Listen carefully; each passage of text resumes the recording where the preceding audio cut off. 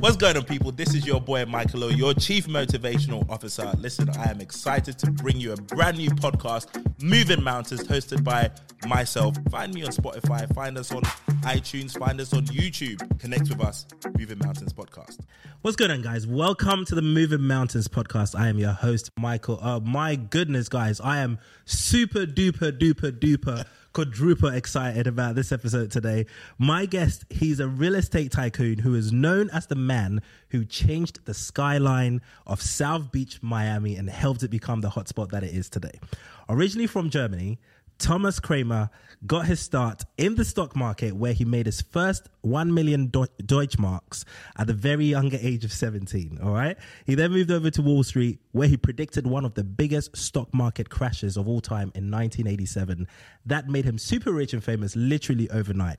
He then moved over to Miami to take the huge risk of buying down rundown buildings in South Point, Miami, which was then officially called a slum, which he has now built into luxury apartments and residences, including the famous Portofino Tower, the Yacht Club, and 5-Star Island. Oh my goodness. I could go on forever, but of course I have the man himself in the studio. Thomas, thank you for coming on the Moving Mountains podcast. You're very welcome. Great to meet you. Absolutely. That was a bit of a mouthful. I could have kept going because your accolades literally don't stop. Yeah, but you have to breathe sometimes. Listen, I'm excited today to go through your journey right from the beginning. But my goal always on the podcast is to draw the juice, the principles, the gems, the lessons that you were able to learn along the way, the things that makes you you, because I believe that everything that we do in our lives is an effect of something. There is something deeper within us, which is the cause from which everything else stems. So I want to go on to the first point, which is you making your first 1 million Deutschmarks at age 17. What is a 17-year-old thinking? What is the inspiration and the motivation of you at that stage of your life to get you involved in the stock trading market? At that point. At the time, it was brand new instruments, that attracted my attention, like option trading. There was before only stocks and bonds, and now suddenly you got all these kind of different things to work with, and that, of course, was very exciting. And when you had a little intuition of where markets are going and heading to, you could multiply your profits enormously. So I started actually when I was 14 with 500 Deutschmarks, and when I left school with 17, I had 1 million. That's true. Yes. Crazy. That is absolutely crazy. It was a good feeling, I tell you that. I mean, at 17. And going through my life, because you said you want to draw the juice out of it, I give you the juice right away, not in form from orange juice, but the willingness and the ability to teach and give back what you did in your life to the younger generation is the most fulfilling of all tasks I never done. Absolutely. And there you are already at the end where we're going to hit it on the TK Academy. Absolutely. Because this is my way of sharing the wealth of knowledge that I gathered. I feel like Methuselah, 200-300 years old. Absolutely. Because if you look back on the life histories that I can present here, we would probably need 10 podcasts We might need to do 10 podcasts. But with you it's fun, and especially the team is great. So I'm more than willing to come back. But it's what do you do with what you know and what you learned, and this is now that I'm at the prime of my life, my fulfillment and my task. Yeah. I mean, I'm glad you mentioned about learning and honing your skill, because in 1987, you predicted one of the biggest market crashes in Wall Street history, essentially, right? Which made you a fortune of 100 million overnight. I want to talk about what it feels like to wake up with $100 million $100 million in your bank account. But what is it, do you think, about your knowledge and understanding of the stock market that gets you to be able to predict something that other people can't see? For me, the most important thing that is valid till this day. I just had this morning a discussion with my daughter about a market we're both trading in, and that's oil. And she was all excited that oil is falling, and she read articles that oil is going to drop to 50 within the next few months. And I said, but that's exactly the time when you take your profits, at least 1/3 or 2/3 of that, and you wait for a reaction that is guaranteed. Nothing stays up and nothing goes down forever. Absolutely. So, here, especially in this oil market, we see new lows, even after they cut production by 5%, OPEC. Still, they couldn't prevent new crashes. Yeah. Now they're going to come with something new around the corner that's going to spike the market back up, shakes all out the weak shorts, and gives us the opportunity to double up on our position. Yeah. So follow your instincts. Don't believe anybody or anything you hear or see. It's only you that is responsible for its own decision, and normally the first instinct is the right one. Yeah. So, like Warren Buffett always says, that don't wait for the market to go down. He says always buy in the market and then wait. If you had 3 anchors or 3 principles by which you trade by, what would you sum it down to, for example? Whenever it looks bleak, buy, and whenever it looks like heaven on earth, sell. So that's what I would consider right now in different markets. Definitely. That's actually the basic rule, and then the others are only variations. Fair enough. So, what do you think of the current climate of cryptocurrency? What do you think of cryptocurrency as an old school trader, somebody who's been involved in stocks for the longest time? What do you think of crypto? I think of crypto, it's a hype that is, used to move money. I don't want to say illegal, but definitely from Russia or wherever they have restrictions into other countries. And therefore, the market the price is where it is. Otherwise, it's not justifiable because there is so many different cryptos. Everybody comes with their own crypto. Absolutely. They should be all at zero. Look what happened to the NFTs. And I'm talking down my own NFT. But actually, I'm giving my NFT as a gift when you buy a course in my academy and not trying to make a fortune on somebody's not knowledge. Yes. That's what I would sum up the whole crypto market. It's very interesting. I always love to get, because I'm heavily into crypto. I'm a big advocate for crypto. I always talk about crypto being the present and the future, most definitely the future.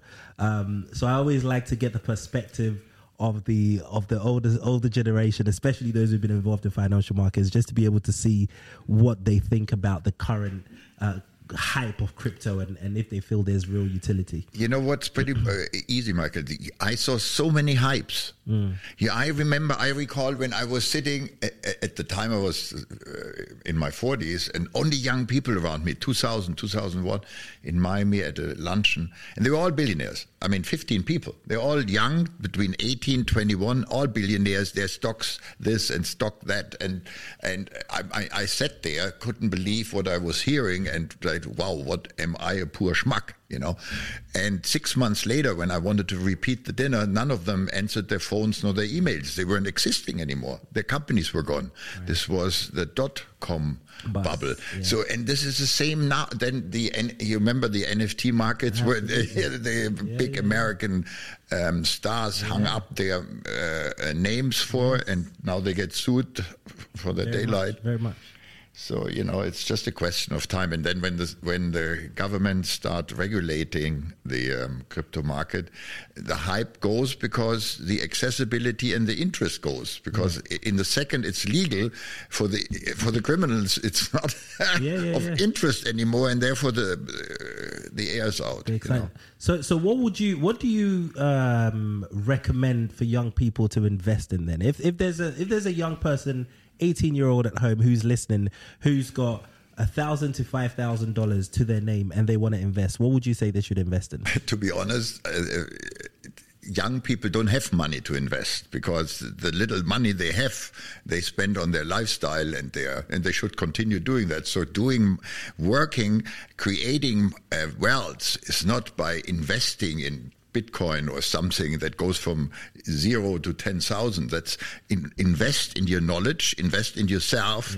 Yes. I wouldn't say now Thomas Kramer Academy, but it's certainly smarter than blowing it out in the market. 100%. And, 100%. you know, it is true. 100%. You know, there is so many things that can make the difference between you and the next guy that in a job interview or in your future is of so much more value than a bank account of 100,000 that you made out of 5. Well, what is it? A big dinner in Dubai? I completely agree. I literally had this conversation with somebody last week who asked me. The reason I asked you this question is because that's what they said. I'm 18 years old. I've managed to save up $5,000. What do you think I should invest in? Yeah. And I said, invest in yourself. Yeah. At 18 years old, you have all of the potential in the world to be able to increase your earning potential. What you want to do is invest in yourself first every year on year so that you can increase and even double your earning capacity. Absolutely. And then you can think about investing. You know, and I have so many really super rich friends, especially here in Dubai, that are much, much younger than me. And they all tell me that what billions and trillions they all have. And, you know, but then they're all really poor schmucks because they're all sick. You know, they're either fat or they can't move or their backs are hurting or this and that. Yeah. Jesus, that's exactly what I'm trying to tell an 18-year-old. Invest in yourself is what I tell this 50-year-old. Move your ass. Don't wait that you get a heart attack. But let's put things in perspective, because surely you're looking back on this now because you've made all of the mistakes that they're ever going to make and then some. So you're able to look at it from this perspective, right? From a perspective of... No, I never made the mistake of not working out, because otherwise I would have back problems. So that's absolutely not true. But there were other mistakes that you made. Look, I know for me for a fact, you know, when I've been able to make quite large sums of... I'm on my way to 100 million. I haven't quite done that yet, but soon. But when I've made large sums of money, I know that for me, in the past, I sometimes lost my mind because I was. You lost what? I lost my mind. Right? You're bad drugs in England. Don't take everything. I'm not really a drug kind of person, but I love toys, right? So I just blow it on all the toys, you know, however many Bentleys and Lambos and all the trips and you know all of the foolishness. So I know that, and I know you've done the same thing, right? Yeah, and then course. some to certain extents that I probably can't even imagine. What is going through your mind when you wake up in the morning? I'm pretty sure it didn't happen exactly in this format, but you wake up one morning, you've got $100 million accessible in your bank account. What's going through your mind at this point in life? Boy. Yeah, the most important was what went through my mind was, don't blow it. Try to keep your feet on the floor and go bananas. You know, that's the biggest mistake most people do, that they think they have to from 100 go to 500 or 1 billion in too big steps, in too fast, and they lose it. You know? So what did you do? You didn't blow it? What did you actually do? No, what I did when I had I changed the format of working. I was, as you said, rightfully a trader in Wall Street, had a beautiful view from the 102nd floor in the World Trade Center over Battery Park Plaza, growing out of the clouds over time, over the 80s. So when I really hit the jackpot on Wall Street, for me it was obvious that I have to leave Wall Street. Not only because the SEC was on my ass, but it didn't feel right anymore. So from heaven sent came the crash in the stock market, in the real estate market. Yes. So obviously you cannot make money in real estate when it crashes, but you can make a lot of money after it crashed. Right. And so I took everything out of Wall Street and put it into dirt. Yes. So I literally took 70, 80 million of liquid cash and spent it within weeks on real estate in Miami. And I remember everyone, I still have this newspaper article, said, you're absolutely insane buying all these overpriced properties. But I saw the big picture, because when I was a kid, I was good in Monopoly.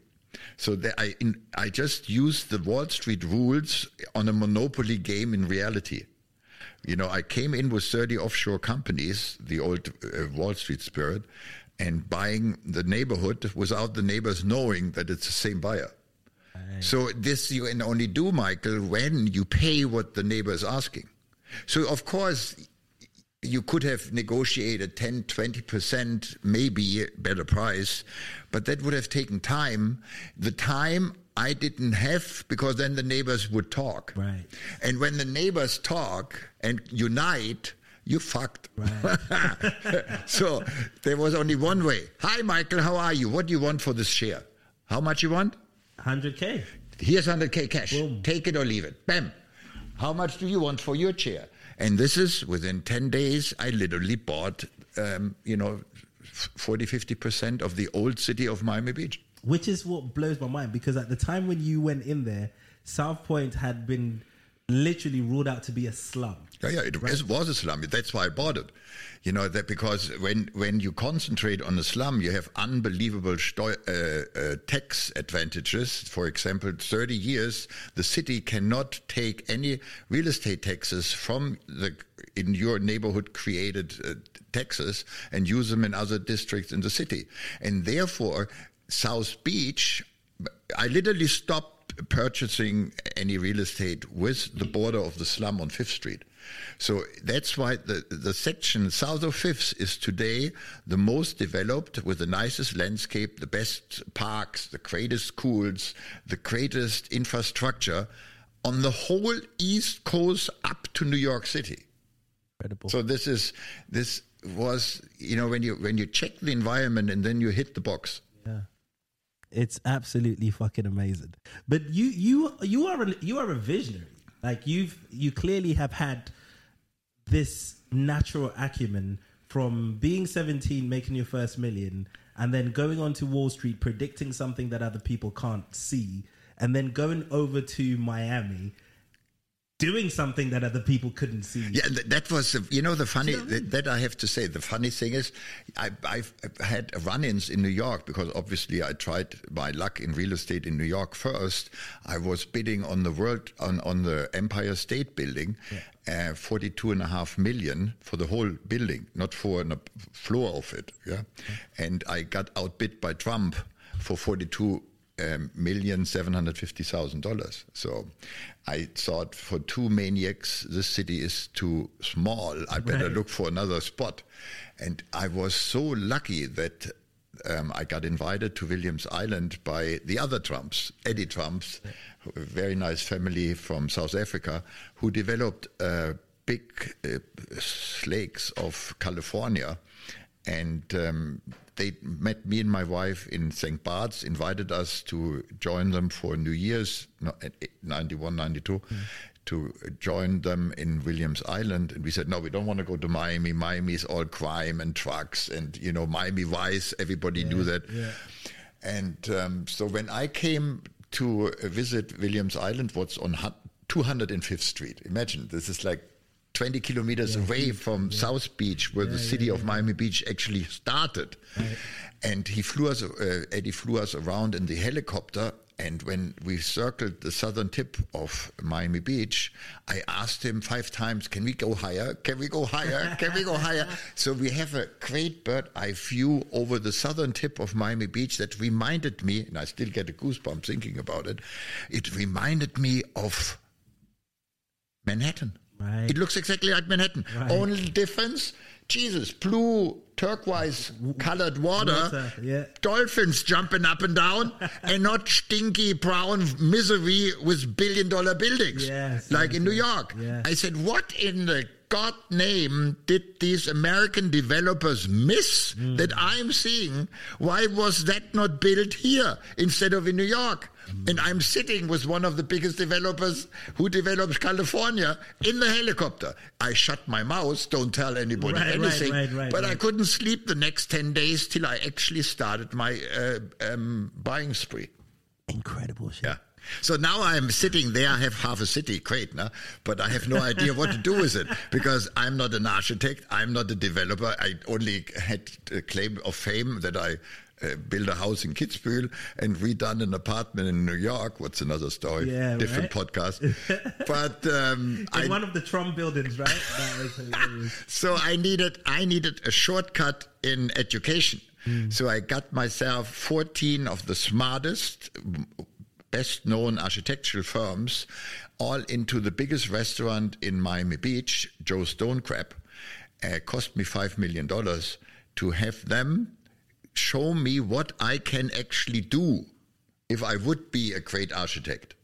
And it was an amazing event. We called it the Charrette because we invited environmentalists, the city, people that lived there. So it was a format that I invented by accident to educate me and the public and everybody else. Yeah. And I said, why not share it? So it's like you with your podcast. That lessons from the Charrette in 1993 is actually what I'm doing now in 2023 with the Academy. Fantastic. Because I'm willing to give the knowledge that I gathered to this, in an academy. It's called students, but it's not really students because everybody is invited to partner and affiliate with us, bring their own things in and share them.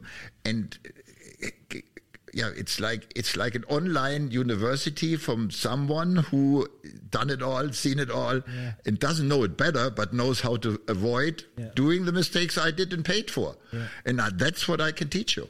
Yeah. It's freaking amazing.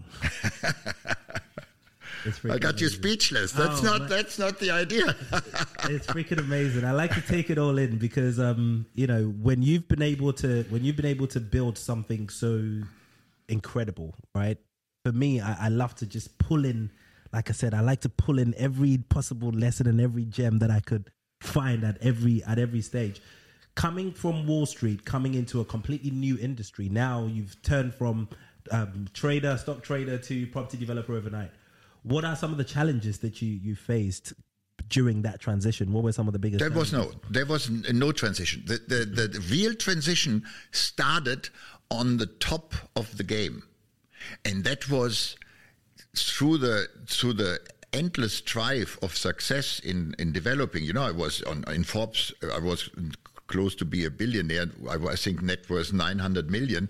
So, of course, it's clear that the next thing is going to be a crash, like everything you see in life. And the bad thing, if you don't get a handle to it, would be your health.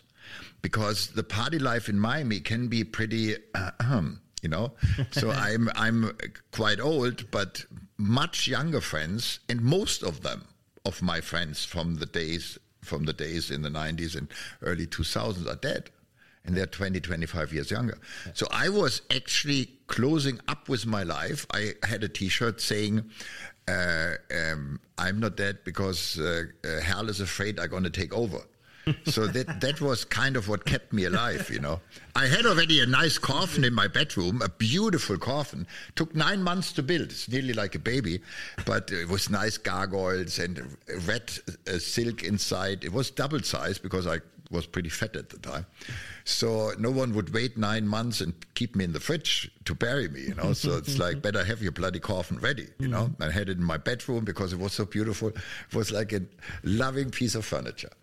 So why I'm telling you this is because what changed my life to the next stage was a phone call that I got during a party time in Saint-Tropez, for my daughter. My daughter at the time, 17, 18 years old, studied in Boston and called me up, Papi, I don't like to study in Boston anymore. I remember this like it's yesterday. And I said, I also studied in Boston when I was a kid, but only a few weeks before I went to Wall Street. And she said, the weather is horrible. I want to move to Florida. I said, great, then we see us more often. I live in Miami, so, And she said, yeah, Papi, I moved already. I said, yeah, where are you living? She said, in your house. I said, oh. So when I came back a couple of weeks later, I didn't recognize my house anymore. The coffin was gone out of my bedroom. The colors in the hallway have changed from blood red to this and that. And now I was like when I moved to Miami was the transition. I was in a situation where I had to make a very fast decision. Either break with my daughter, that's the best thing I ever did in my life, is my flesh and blood, and I'm very proud of her. Yeah. Or I break with my lifestyle that I had till now. And believe it or not, within a split second, I made that life-changing transition and decided in a second not to drink any more liquor for 4 years. I completely changed my lifestyle. I lost 27 kilos in 9 months, and I became a fitness. My highs I got through sweat. When I get depressed, I go in the gym, and in the second you feel that your body starts producing these hormones, your smile comes back. And this is what drives me. And this is the third big transition that I had to move to Dubai, because obviously in Miami, you're drawn to parties left and right. People would go through half divorces just to visit me. And then I would say, no party, no clubbing. We go tennis and bicycle. Yeah. You would have told me, go to hell. So I went myself to hell. And at the time, Dubai, and still compared to Miami, a decent place, this was the transition I did. And now I'm doing the transition of the fourth transition is to share the knowledge because when you get old, you think of death and all this, what comes. And my memory is going to be literally transported through my academy in timelessness. I want to talk about some of the dark times as well, right? Because I love to talk about all the highs, and you've had some incredible highs, but there's also been some low points. There's been some points, when you when your wife left, and there was a point as well where there was a lot of media backlash, almost as if it was all being turned against you. And I read on your website that you called this time of your life the total burnout. No. That I didn't. Absolutely not. It's actually the opposite. What drove me, what gave me the power and the strength to reach these unbelievable heights was the hatred that I felt by these obnoxious people writing articles. They, for example, in Miami, they compared me with Hitler and the Nazis marching through South Beach, because obviously Miami was all Jewish, or is all Jewish. And they didn't like any kind of change, and I did change. And then I was German, so I recall that there were elections run on my back to drive me out of town. So you can imagine they didn't drive me out of town. Let me give you one example. Please. My first was, it's called Washington Fifth, the Washington 5, the little building on Washington that is on the academy. In my book, you see that it has a light tower in front. It's a 4 or 5 story building. It's nothing. And, the city wouldn't allow me to build this light tower that eventually was planned to go to the 2nd floor. So about 1/3 of the building would be a light tower that changes light colors. Like what's today anywhere. Yeah. We're talking early 90s. That was an obnoxious thing for these people. And they literally said in the refusal, they don't want to have Kramer's dick on Fifths. So I said, what the fuck? This stinky little thing is my dick? Fuck you people. Excuse my English. And I told my architects to make it 3 times taller and taller than the building. And it took me 2 years in court.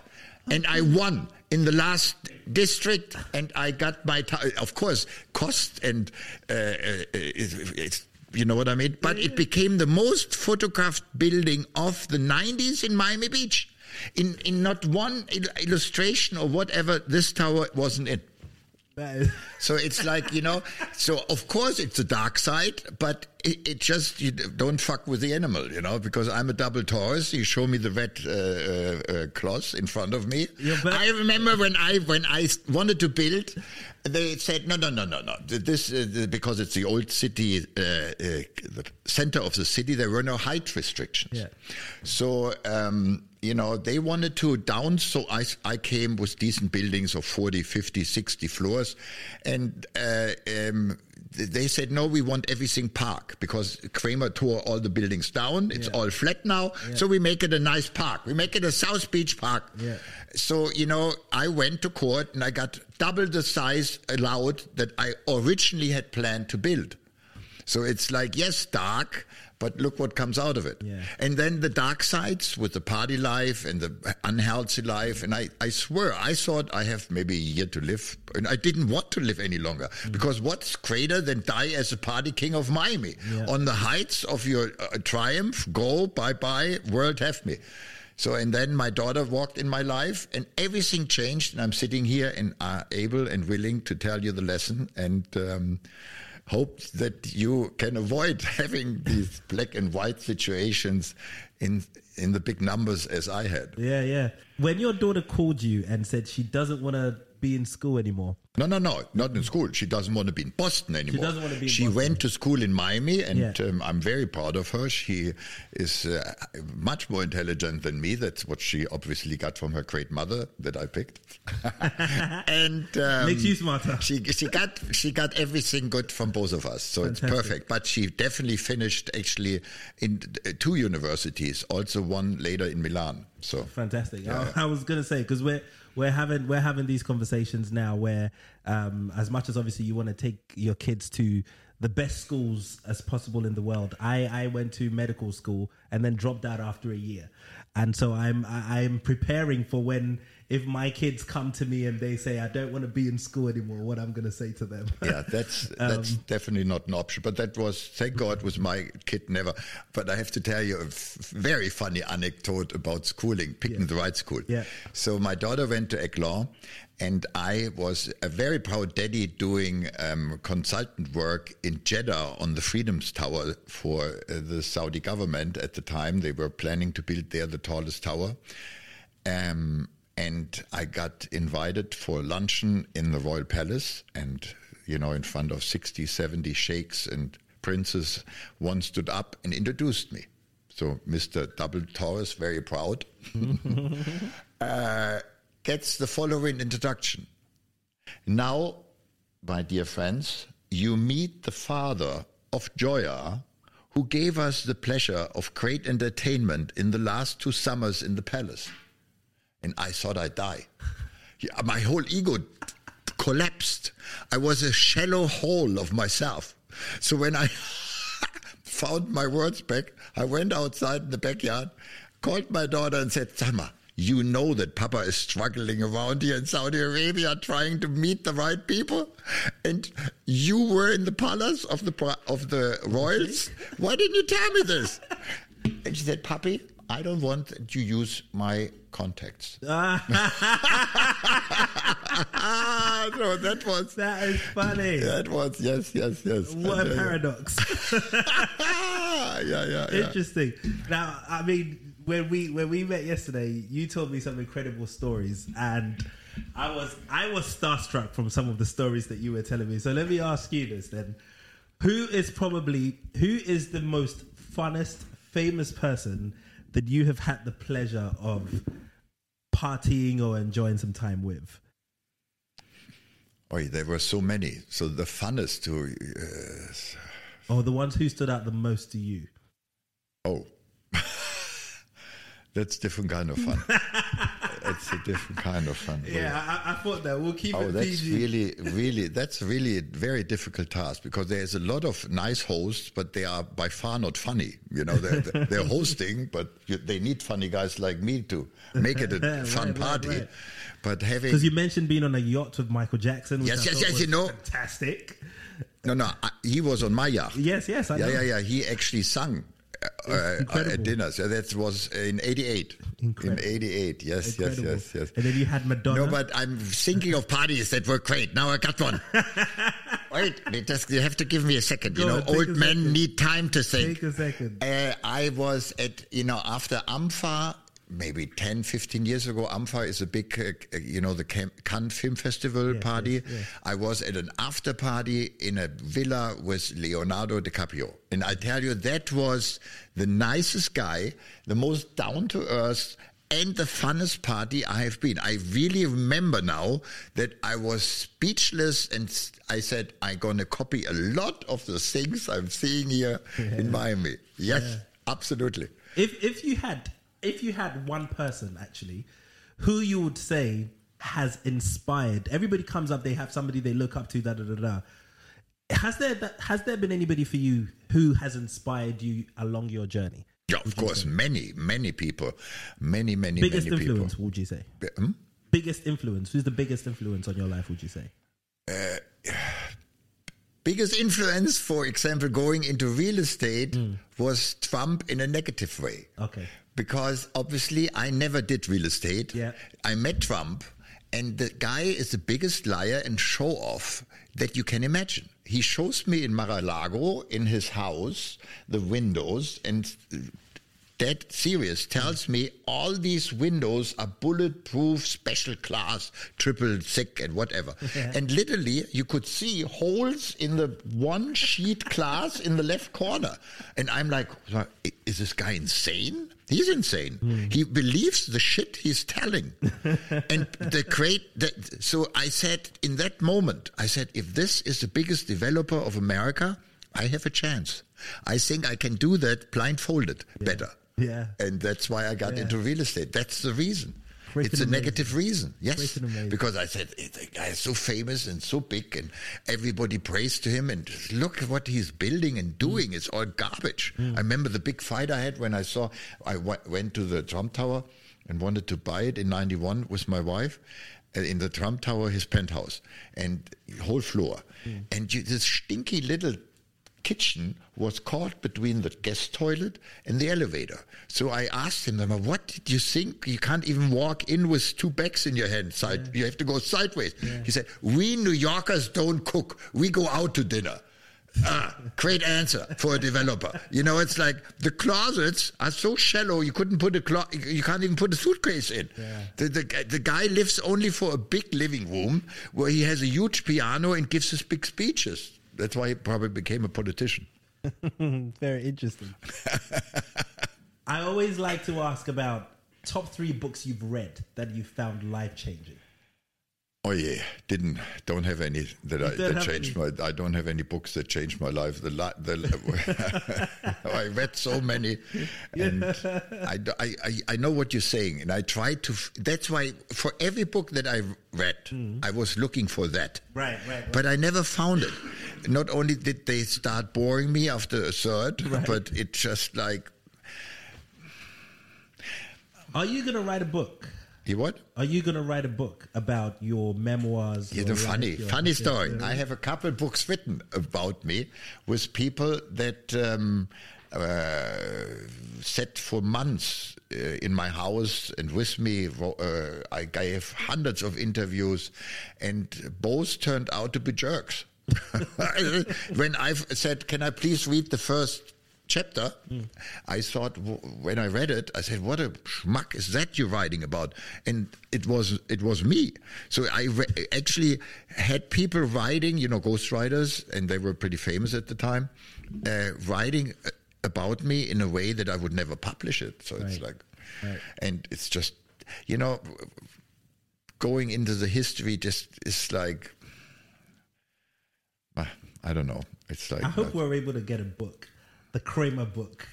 That will be fantastic. It will be something to treasure. It's funny. I have a dear friend that I know for his whole life, Bijan, who is also my partner in the academy, actually working on a book. It's an ebook now on my website. You can actually, when it's done, buy it on the academy. But he, by knowing me for so long, has a different angle and a positive angle that I like. So I can imagine doing that with him maybe in the next. Bijan is very talented. I think I love him. He'll be a great I love him. I'm very happy having him as a partner and friend. Yeah. Where can people keep in touch with you? Where can people find you? Where can my audience find you? Pretty simple. Thomas Kramer.